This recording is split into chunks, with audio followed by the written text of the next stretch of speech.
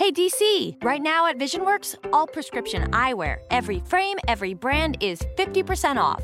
Yup, a nifty 50% thanks to our friends and family event. What's even better, it applies to both glasses and sunglasses. That's right. At the VisionWorks Friends and Family event, you can save 50% on all prescription eyewear. Why? Because we like you, DC. A lot. VisionWorks, we're here to help you. Some restrictions apply. See store for details.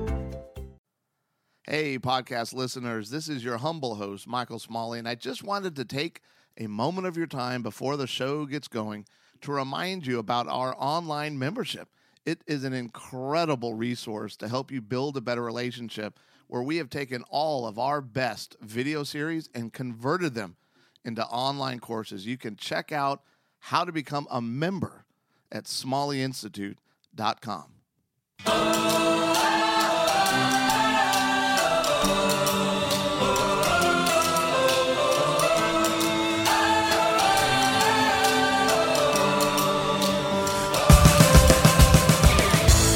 I am the survivor of a vicious lion attack. It actually happened to me this past June. And honestly, it could be the reason that my family is even more close than ever before. What is the secret to a close-knit family? Unfortunately, many times the answer is painful, scary, frustrating, or humiliating things. But we'll give the complete answer to you coming up next. Welcome to Smalley Marriage Radio. I am your host, Michael Smalley, along with some other guy. Some guy we found. just walking in. Hey, you've got a face for radio. You going to join us? What's your name? Seth Johnson. Done. Seth Johnson, the co-host and sound genius I accept for this podcast. I feel like that's your apology for that setup. Thank you. Wow, you really are learning. That was very good. I felt bad. No, I didn't. Yeah. I'm trying to sound empathic right now. Right. And we both know that's a lie. We both know you're not psychic. And we want this show to That's be... empathic, right? Yes. I take it back. You're not learning anything. We have had... It is now like the middle of September. People are listening to this show. Mm-hmm. But you and I have been apart for 2 months? A long time. A very long time. And I traveled the world having the time of my life, and you were at filthy, hot Christian youth camps. With tens of thousands of teenagers. Yeah. How was it? All those things you described. But great. I mean, just seeing the Lord move in all these young men and women's lives. And, you know, you probably as well had super impacting. Yeah, it was. South times. Africa was amazing. Times. Other than the lion attack. I wish you would, stop. I interrupted. Continue. Just as a youth, when you went to youth camp, like it was super impacting. I hated youth camp. Okay. You don't want to have that conversation with me. Yet you send your children to, like, the Kannakuks or whatever. Yeah. So they have the same trauma? Yeah, basic. No, they've loved it. I don't know why. No, I didn't. I hated. I loved Kanakuk. I hated youth camp. Isn't that a youth camp? Okay, let me try that again. I loved Kanakuk. I hated church week-long youth camp. Yeah, because most of the time, well, especially compared to Kanakuk, they're pretty lame. They're very lame compared to outside Kanakuk. of the spiritual aspects. Sure. When that kid goes down for the 9th summer in a row. I'm like, hey, weren't you just there at the other one last week? Right. I don't know if you understand what commitment you're making. In the winter one we did, the fall one. It's totally true, though. So, but did you tour, or was it with one particular band all summer? Or did it was two different bands. Mike Romero Music. Oh, yeah. I like him. And, yeah, we actually probably should throw one of his songs on. Let's do it. At the end of this podcast? Sure, yeah. Why not? I mean, you brought it up. Yeah, I'll add, it's a song called Before the Brilliant Whiteness, and he's good, too. Fantastic. He's excellent. Yeah, their new album just came out. I kind of like to Win the think I could Skies. take credit for this new album, because we let them do some podcasts in our studio here. Yeah, we did. So Yeah, so you can actually like go and listen to podcasts about each song on the new album, kind of like how it came about, and from the demo to the end product. And then I worked with them, and then my longtime friend John Sherrill. Magnificent. Yes, we have one of my favorite worship songs. Which I love it, and we played it this last week at our camp, and at one point almost bombed it. Shocker. Yeah, but other than that, it was great. But it's good to be back. It's good to be not traveling. So have I even told you about my lion attack that I survived? No, I've only had snippets of information that have not come from you. Really? Yeah. Where I don't know if did you remember, but you sent me precisely 2 emails the entire time you were gone. Yeah. After the 50 that I sent you. That's fine. I told you I needed a break from you. You were not honoring my boundaries. No, but I did. I literally survived a lion attack this summer in South Africa at the Rhino and Lion Park. So it was in a park, like an amusement park, No. like Disney. No, nothing like Disney. This is like out in the middle of nowhere. The lions are in enclosures, so there's like a driving path you can take. So this is more like Jurassic Park. Yes, that is such a good description. It's far more like Jurassic Park than Disney. Disney stinks compared to this thing. So one of our... Sorry, I did that right into the microphone. You did. Let me try this again. So one of the traditional things that my family does whenever we go... And we've been going to South Africa almost annually for 12, 13 years now. Mm-hmm. Started when our children were wee little lads. And one of the traditions, which I think is also a part of a... because I kind of hinted here, like, what's the secret to a close-knit family? And I'm talking about my lion attack, and I know people are thinking, how on earth does a lion attack help you build a close-knit family? So let me tell you. So we're at the Rhino and Lion Park, and literally tourists have been mauled to death at these various lion parks in South Africa. You'd think that then they would follow Jurassic Park's example and shut them down. No way. They have rules. And so every tour, which the very nature of my personality is to not follow the rules. Right. Fair? And then you wonder why you always are that guy that gets in trouble. I am, but people will, they'll say, do not roll your windows down. So if you're in the huge and thousands of acres and you're doing the drive and trying to find the lions kind of out in the wild, they specifically say, do not ever roll your window down. Because what's crazy about these lions, especially the female lions, as you might know, the female lions are actually the hunters. Right. Right? Yeah. So kind of like human men, lion men are also very lazy and make the women do all the work. And so, but they're incredible. Like I've been doing this for years, and I've watched these lionesses stalk cars and stalk people and stalk things. I mean, I have stories upon stories. And so they'll say, do not roll your window down. And I think last summer at one of the parks, an Asian tourist rolled down his window and leaned out of the car to take pictures of a group of lions that had just made a kill. And then, of course, one of the lionesses was like, he looks tasty. Right. And nabbed him right out of the car. No. Yeah. Oh, there's people that have gotten out of their cars to try to take the ideal picture and get mauled.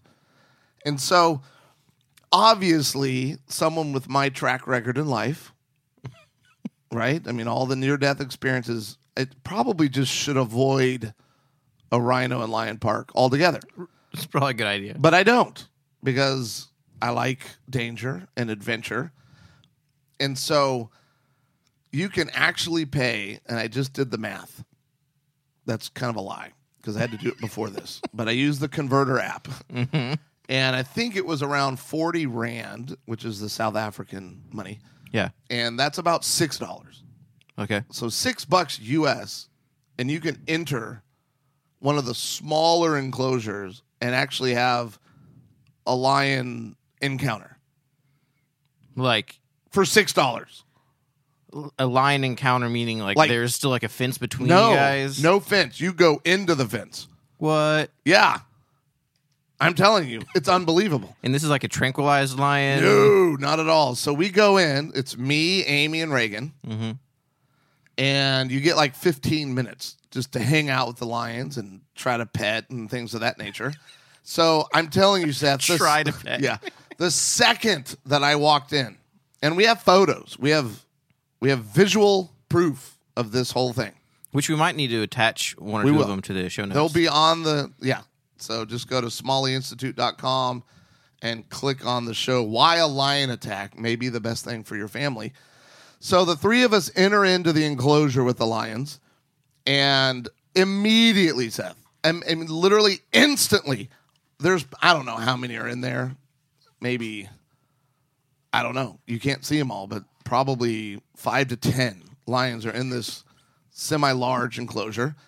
And the second we walk in, everybody notices, well, that's weird. They're all looking at you. And they were looking at me. I mean, all lion So like heads. not like you as a group, but you No, specifically. me specifically. It's kind of like that scene in Land of the Lost with Will Ferrell. Remember when the T-Rex was trying to get him? They had just run into the cave because he offended the T-Rex because he said they had the brain of a walnut.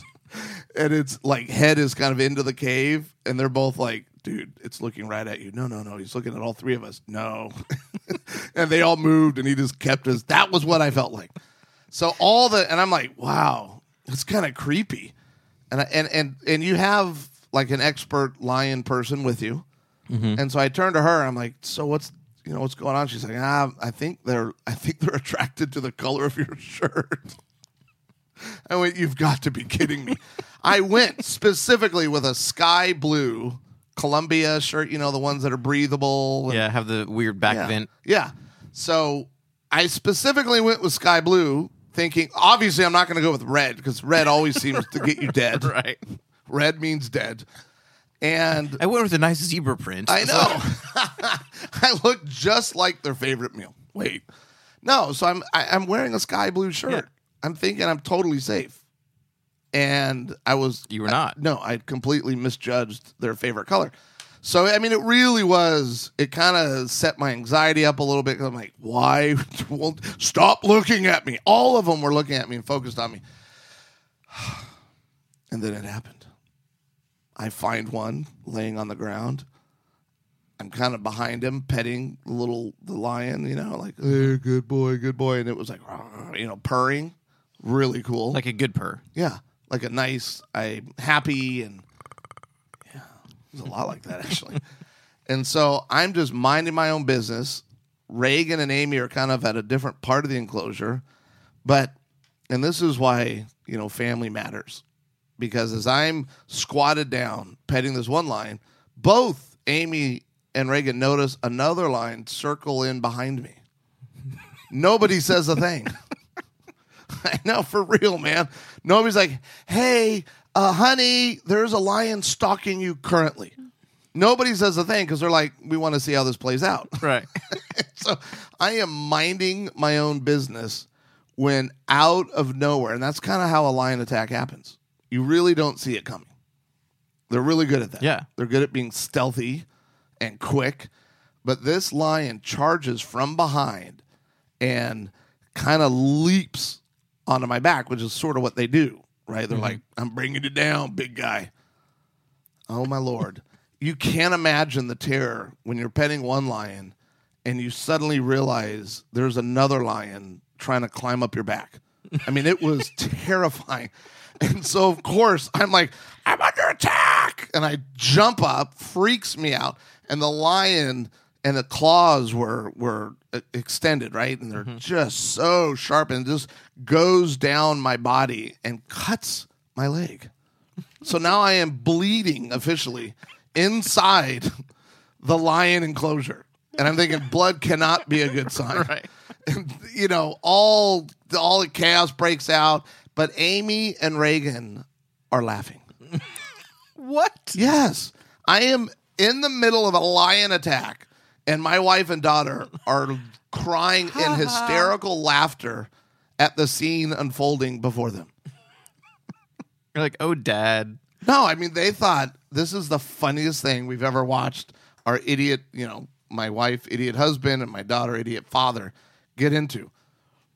It was utter terror for me. What did the park ranger person do at this point? Well, she was like, it might be good for us to leave the enclosure now because you are clearly in danger. Yeah, good job, Ranger Rick. I know. I mean, but it was such a weird scene because I'm like, I've just been attacked by a lion, and my wife and daughter think this is like the funniest thing they've ever seen in their life. My shin is bleeding. Now, full disclosure. Okay. I know I said a lion attack. Probably a more accurate description would be a lion cub attack. Okay. So they don't let you into an enclosure with full-grown lions. Well, so part of it, I was curious when you said this lion jumped on your back and then you jumped up. I'm like, I'm pretty sure they weigh hundreds of pounds. They do. And I was very... But not cubs. Yeah, but apparently Surprisingly, cubs are much smaller and way more manageable. So we're actually in an enclosure with this particular lion park rescues white lions. So like all the lions in this park are white. So some lions are born white, but then typically a male lion would kill it. Oh. Because it won't be able to hunt. It won't be able to get food because it can't really blend in with the grass because it's white. Yeah. So there are all these little precious, cute little white lion cubs. So they're probably the size of like a small Labrador. Okay. So they're not itty bitty. And they'll still do damage. Oh, dude, they do damage. They hurt my shirt. It cut my shin. Hurt my feelings. Dripping in blood is also kind of an over-exaggeration. It was more of a trickle. It was more of a trickle of blood down the... I'm kind of sad because I really wanted a scar from that one. I mean, that would be cool to say, yeah, this is my lion scar. This is from the lion. But it, pretty much healed up that day. So it was like... an aggressive scratch. That might be a little strong as well. It's more of like an accidental nick. So the lion was probably just trying to actually play with you. It was. The cub was totally trying to play with me. But when you don't know that. Right. Yeah. I mean, I would freak out too.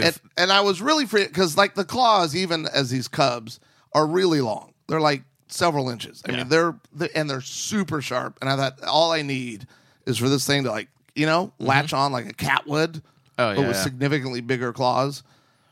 So, I mean, it was still scary. I was never in danger, per se. Like, you were never in life-threatening danger. No. I'm not an idiot. So how does this bring you and family together? Well, lion attack? That's a good question.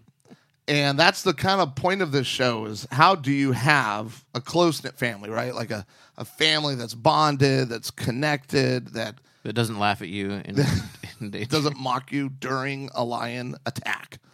Maybe a maul, like a lion mauling. No. It's more of like a lion tickle.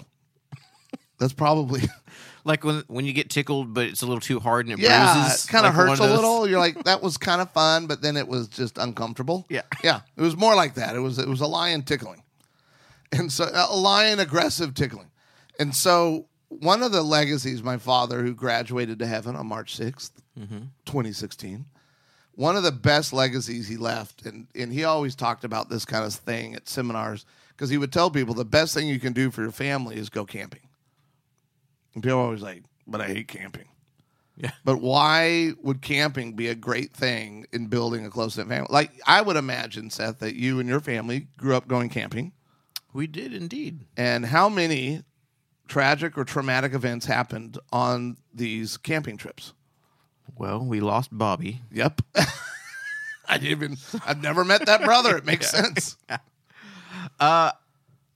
Well, actually, this is like very low on the tragedy scale, but one of my first memories of camping is us finding a scorpion. Oh. And, like at a lot of the national campsites, they'll have like the communal like restroom sites. Yeah. And so I just remember going there with my brothers, and in the urinal, there was a scorpion. No way. And so like I found out later when I was talking to my parents, I was only like 3. Whoa. Something like that. But I remember that's actually really interesting. Even at 3, you remember that scorpion. Mm-hmm. Any other kind of goofy injury? Like, of course, you know my life. Well, I remember running across fire. Oh. And having hot coals stuck in the bottom of my sneaker. Why did you do that? Because you was were camping. A 10-year-old. I'm like, hey, guys. And one of your older brothers was like, you know, it would be really cool, Seth. Oh, guys, yeah, that's genius. I think we can do this. You go first. But the reason my father promoted camping for families wasn't necessarily for the camping's sake. It's that typically when families go camping, something goes wrong. Like my parents, when he wanted to try this, I think this is one of his stories. I think it was like maybe the first time we ever went camping as a family. I may have not even been born yet, or maybe I was just an infant, but they went, I think they went somewhere in Florida and a hurricane came. So they're in this tent with a literal hurricane pounding down the campsite. And it was terrifying, and they, everything just got destroyed, and they had to like pack up, and it was just, terrifying. Yeah. But it's also bonding. So when you go through these hard times, like one of the most humiliating camping trips we ever had was somewhere in, I think it was somewhere in California. And I don't know how old I was, probably 10 years old. And I'm always getting injured, right? So I have an entire comedy show just on my near-death experiences, which is 10. And these are legitimate. I don't even put this experience as a near-death. Like, this doesn't even make the list of really dumb, horrible things that have happened to me. But there had been fires. And so a lot of the trees didn't obviously have any of the leaves or anything. And there were big pine trees. And a lot of the limbs had kind of been burned down to nubs. Yeah. Of course, as a 10-year-old, I'm like, oh, my gosh, that makes this tree infinitely easier to climb. Mm-hmm. So I went shooting up this tree. I got 10, 15 feet up in the air. All 4 of the nubs I was on, shockingly, after being burned, broke. Right. Imagine. Yeah. How did I not realize that would happen? So imagine we're in the middle of nowhere camping. I'm 10, 15 feet up in the air. Everything breaks. I fall all the way down. And right before I hit the ground, oh, yeah. If only you guys could see, because I have my index finger out representing the branch or the nub of what used to be, and it had a very sharp serrated end, kind of been broken off. And then my other hand, I have my 2 fingers, index and middle finger, representing my legs. Yes, facing down, and they're hurtling towards one another. So I'm falling down, and the branch hits me right between the legs. Hard. I mean, I'm telling you. I hit the ground, I was like, right? I mean, it got me good, and I was like, wow, that was close. And I had been wearing sweatpants, and as I started to walk away, I was like, oh, no, I've just wet myself. Uh-oh. But it wasn't urine. It was blood. No. Cut myself in that very precious of places. Yes. Which is why this is the most humiliating story ever. And so now I'm all alone, though, and I'm waddling back to the campsite. I finally, I get back, like, where have you been? I'm like, I hurt myself. And they're like, oh, my gosh, because the sweatpants were covered in blood. Yeah. So, of course, my dad lays me out on the picnic table in front of God and everyone and takes my pants off. I'm like, no. And it was cut bad. Yeah. And he's like, hey, we need to take you to the ER. Of course, I'm 10. This is my special private place, and I have no desire at all to go to an ER. I don't want anybody else looking at my stuff. Yeah. I mean, at this point in my life, I still don't want to go to the ER for that or want anyone else looking at my stuff. I don't think any guy wants to go to the ER because he's injured himself severely in that area of the body. So, of course, my father being infinitely wise and smart and loving and caring, allowed his 10-year-old to convince him he doesn't need to go to the ER. No. So 3 days later, I'm swelling. It's getting worse. My dad finally is like, dude, we need to go. Yeah. So this whole time I'm out in the woods, bleeding to death from my private area. traipsing around in a bacteria-ridden environment. Exactly. With an open wound. And my whole fear of not going in the first place was I didn't want, especially a girl, or what if there's a female doctor? He's like, oh my gosh, don't worry about it. So we show up to this little podunk ER clinic in the middle of nowhere. Yeah. First thing that happens is the nurse says, I have to check it out. So a female nurse, and I'm just mortified. And then I'm laying on a table with no pants on in an open room where there's like there's an elderly lady on the table next to me going, oh, honey, what happened?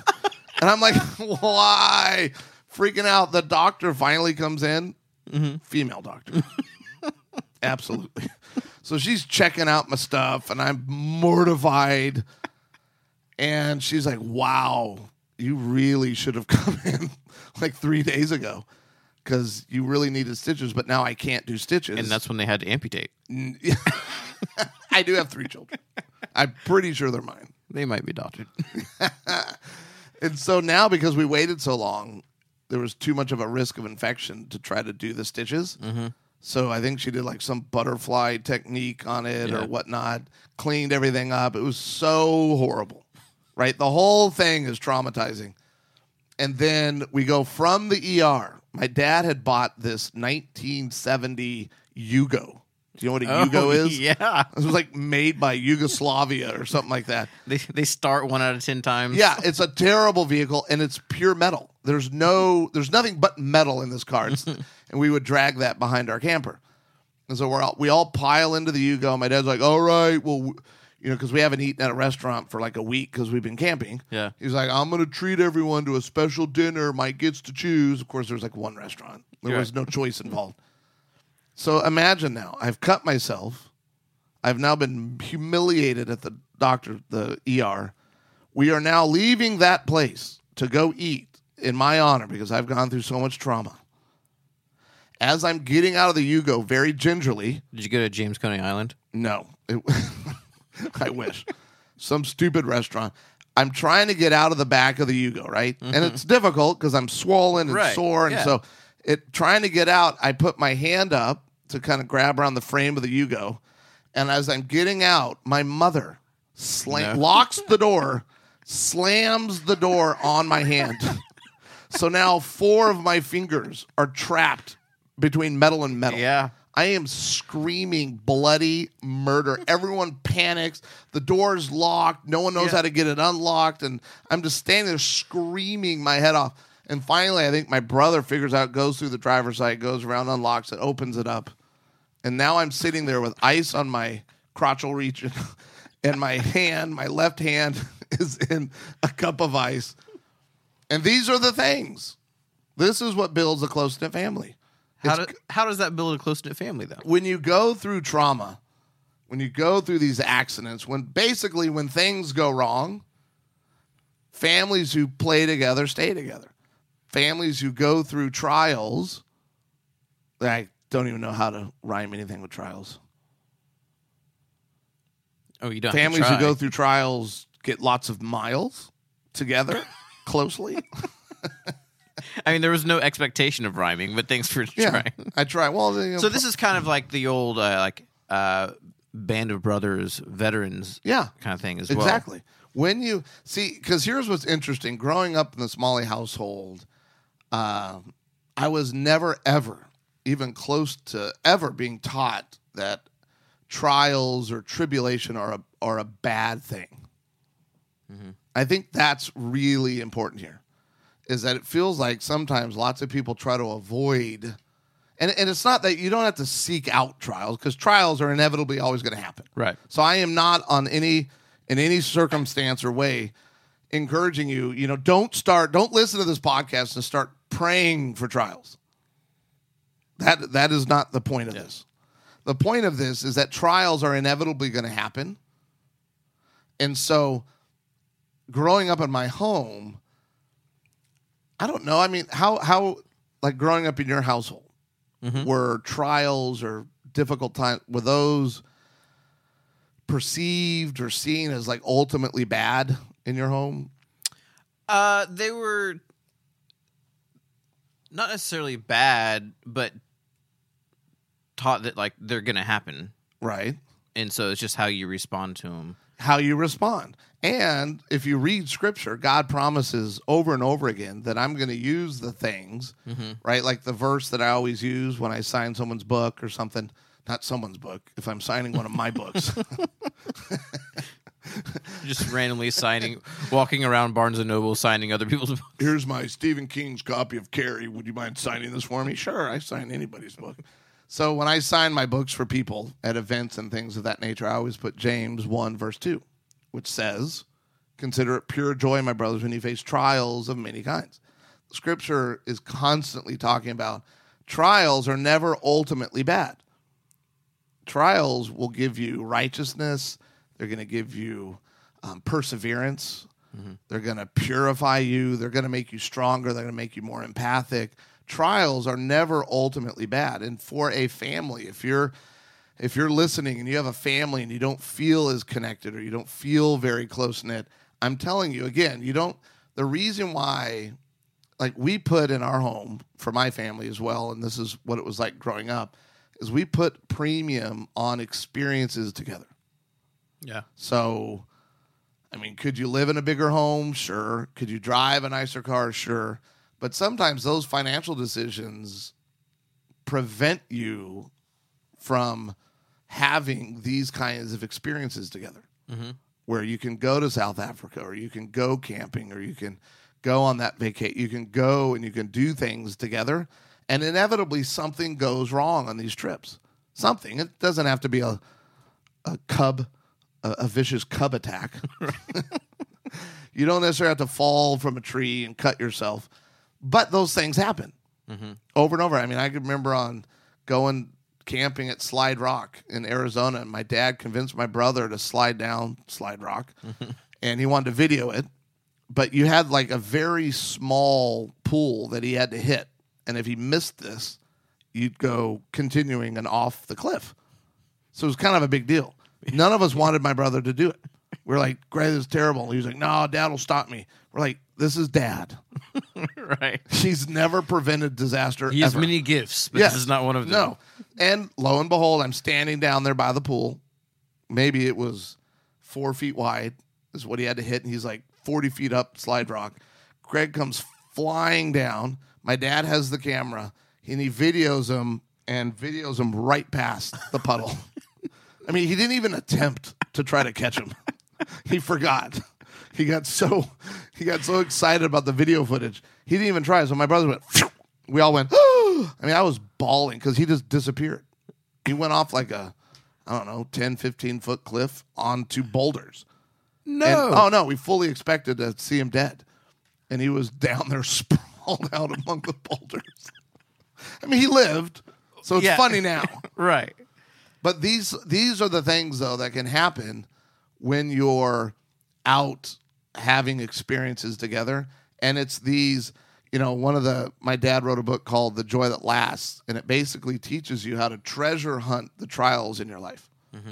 And when you treasure hunt trials, when you have the attitude that, hey, this bad thing is not going to be ultimately bad.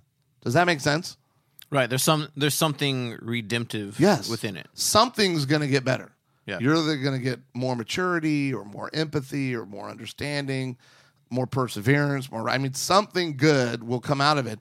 And a part of treasure hunting is searching. That's why it's called treasure hunting, is that you actually need to proactively look for the pearls, for the jewels of whatever happened in this thing. For me, typically when bad things happen, immediately I'm like, oh, this is going to be a great story. Right. And that's what I do for a living, right? Is I tell a lot of different stories. And that's just always immediately for me. Like the cub thing. I know I over-exaggerated it a little.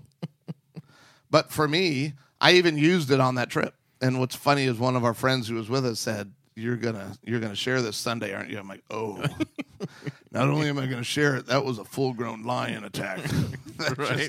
that just happened. And so when you're treasure hunting, you want to ask, how has God improved us through this experience? How has it made us better? How was God faithful? I mean, I'm imagining you can look back at some of the harder things in your life, and you can ask, hey, you can look back at your life, and a lot of times these trials can be those really precious markers in your life of when, wow, God was really faithful. He really pulled me through that. Like, in the middle of it, I thought, this is bad, and I don't know how this will ever be redeemed. And then a year later, 2 years later, 5 years later, you can look back on that and go, wow. Right. Look how, like, hindsight is obviously always better than when you're in the midst of that stuff. You can ask, what did I learn? What did we learn through this thing? And I think even maybe one of the greatest things of trials and going through those kinds of negative experiences is how might God use this in the future to help others? Yeah. And oftentimes it can be not necessarily that you can prevent others from going through the same trial, but now you have a way of connecting and ministering to that person that's walking through it. And especially if that person, say, isn't a believer, you can help say, like, hey, this is how God is redeeming this, or a part of this, and ministering through it. And how powerful is it when you can tell someone, I've been there? Yeah. Right? So they're in the middle of a very similar thing that you've gone through, and you can give someone so much hope because they don't think that there's a future, or they don't think that God can redeem this. And then you get and I'm telling you, God does that all the time, where he will use the things that you have overcome, and he will put people in your life that are going to be going through almost the exact same thing. And it's incredible how he does that. And so I think that attitude, I was in South Africa, for a long time over the summer. I did a lot of teaching. And on one of so I actually did, I think, 2 comedy nights that were like these big outreach events. And the first one, I can't even remember what I did that was funny. It was a good one. But the second one, I did a show on all of my near-death experiences. And it was really incredible. 8 people. Yeah, 8 people that night, which I just gave, like, the goofiest, stupid things that have gone on through my life. And 8 people came forward that night to accept Christ, which I didn't expect that. I mean, I didn't see that coming at all. But it just through hearing... Oh, and I know. So someone after the show came up to me and said, how can you laugh at all these things? Like, how... Yeah. They looked upset and disturbed, like, this doesn't make sense to me. And what hit me is that I have never viewed trials as... I was never taught to view those as a negative thing. So I think your attitude when you're out together as a family, your attitude about trials really does shape how they can be used positively in your family. And you bond together through trials. Yeah, and depending on, like, this kind of severity of the moment, you can look at it as an opportunity for a new adventure as well. So, like, say, camping. Okay, so maybe you actually forgot to pack, like, the stove that you want to do. So now you have this food, like, man, all right, now we're going to have to actually figure out how to do this over an open fire the whole time. And, like, it's instead of saying, like, oh, crud, this is a horrible thing. This is horrible and everything's ruined. Yeah, now let's figure out how to make this happen and make it fun. Oh, no, I fell out of a tree and cut myself in a very special place. Now the trip is ruined. How do we make this fun? Well, what's funny as an adult now, I can share that story. And actually what's funny is I have not shared that in forever. This is like on the podcast. It's like one of the only times I've ever even talked about that. Because as a kid, it was really embarrassing to talk about having a major, injury down there. And my dad obviously was very famous and spoke and loved to share stories, but he always had to ask permission if it was something about us, like not him. That's good. He had to ask permission. So sometimes he had said, you'd ask permission. can I share that story? And I very specifically said no. Yeah. So the first time he ever shared that was at Kanakuk Camp when I was 13 years old. After you'd said no? It'd been a couple years, so I don't, he didn't do it vindictively. Yeah. And it is kind of a classic. I mean, pretty funny. But still, for you... 13 at Kanakuk Camp during family vespers, which is when you have all the parents, all the girls, and all the boys. I was literally sitting next to my camp crush. Her name was Cricket. I know. It was a nickname. Okay. I'm sitting next to her as my dad shared that story. and all the girls are giggling, and the guys are like looking at me going, "Oh, are you a eunuch?" Right. Yeah, it was mortifying. He got in a lot of trouble for that one. As he should, Dad. Yeah. But now what's fun is as an adult, it's funny. Yeah. And that's where I think, again, that people really miss that those things, those difficult trials or traumas of your life, you cannot continue to view them as ultimately bad. Because if you do, then no, you don't get to receive any of the benefits. You get to receive the benefits when you really learn how to treasure hunt those things, when you actively look, how has God matured me? What has, what good? And I can make a guaranteed promise that, think of like Corrie ten Boom, right? Coming out of Nazi Germany and all the trauma she had to experience as a daughter, or Anne Frank, right? Who's a little girl writing a diary of all the traumatic things that were happening around her, and how God used those horrific events to bless millions of people. So you really do. The secret to a close-knit family is having experiences and embracing the inevitable trauma and trials that are going to happen during these times, and to really treasure hunt those things. And it's through the trials that you're going to bond closer than you can really, frankly, in my opinion, probably you're going to bond more through trials than really any other thing I can think of. Yeah. Unless you have something that is less traumatic that they will bond better through. Casey, our common really good friend, he and I had just started getting to know each other, and I then invited him to go to Zimbabwe with me. And it was on that Zimbabwe trip and all the goofiness and all the craziness that happened and the traumatic events where he and I forged a friendship that'll last a lifetime. And that's why our friendship won't last, because you haven't taken me yet. I know. We haven't had a lot of trials and trauma yet. No. Put the gun down, Seth. You cannot just create these things. That will get you arrested. I want a memory. Yeah. Well, listen, everybody. Don't forget that on this very podcast page of which you are listening to the show, keep scrolling down past the show notes, and you will see all the different links where you can download the Reignite Your Marriage app on iTunes, Google Play, Windows Phone, Amazon App Store. And this app is one of the coolest things I've personally ever created for a ministry and for couples. So there is now lots of people in South Africa that are using the app. It's totally free, and you can use our communication tool with the app, Love Talk. You can make a love list where you can remind yourself of what you love about your spouse. It's really a handy tool. You can listen to podcasts through there. You can. And as well, Seth, if they go to smalleyinstitute.com, what can they find there? Oh, they can find hours upon hours upon hours of best video content of both you and your father. Yep. To help with your marriage, whatever situation you got. And there's free online courses as well, and tests. Assessments. Yes, test is a naughty word, right? Yeah. It's assessments. No, we want an assessment. Yeah. We fail tests. Yeah. We learn through assessments. We discover through assessments. So you can, we have this huge online library of courses, and they're all from our best video series, and each one of them will help you build a better relationship. So check that stuff out. And remember, if you enjoy the show or not, let us know. Jump on iTunes and leave us a review. And, let me know what kind of trial that you think Michael and I should go through. Yeah. So we can bond. To help forge this friendship. Yes.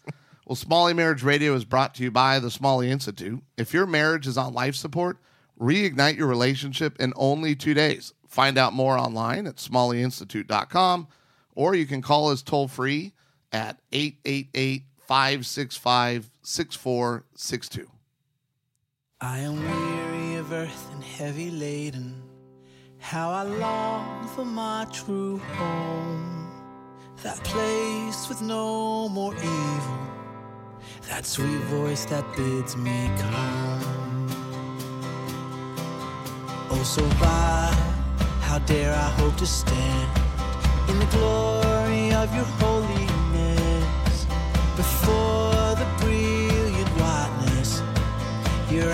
outstretched hands pull me in. You will answer for me, oh righteous God. Yours are the merits, mine is the great reward. You chose the thorns, I get a golden crown. Mine is the life that's won, yours is the life laid down.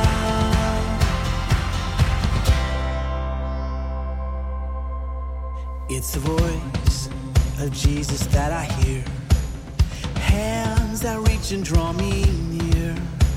Atoning blood wash over me, oh precious blood that set me free. It was you who found me in the deathly wild. You made me an heir, I am the Father's child. And day by day my soul will live in the amazing grace that you give. You will answer for me, oh righteous God. Yours are the merits, mine is the great reward. You chose the thorns, I get a golden crown. Mine is the life that's won, yours is the life laid down. You chose the thorns, I get a golden crown. Mine is the life that's won, yours is the life laid down.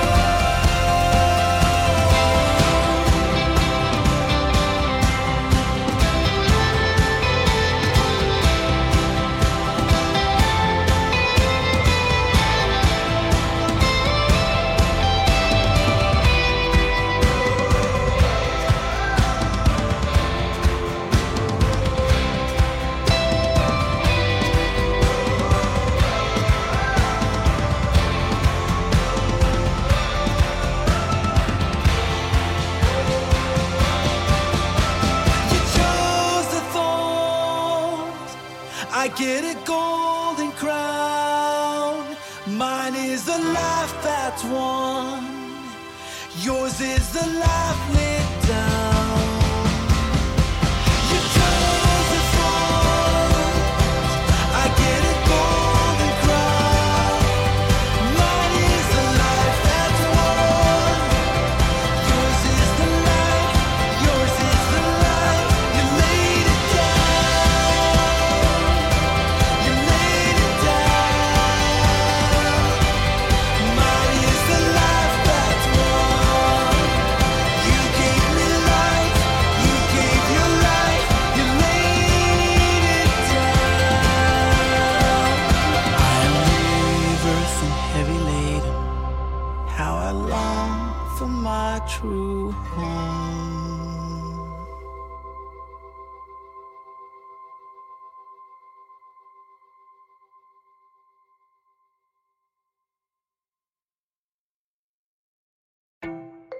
Hey DC, right now at VisionWorks, all prescription eyewear, every frame, every brand is 50% off.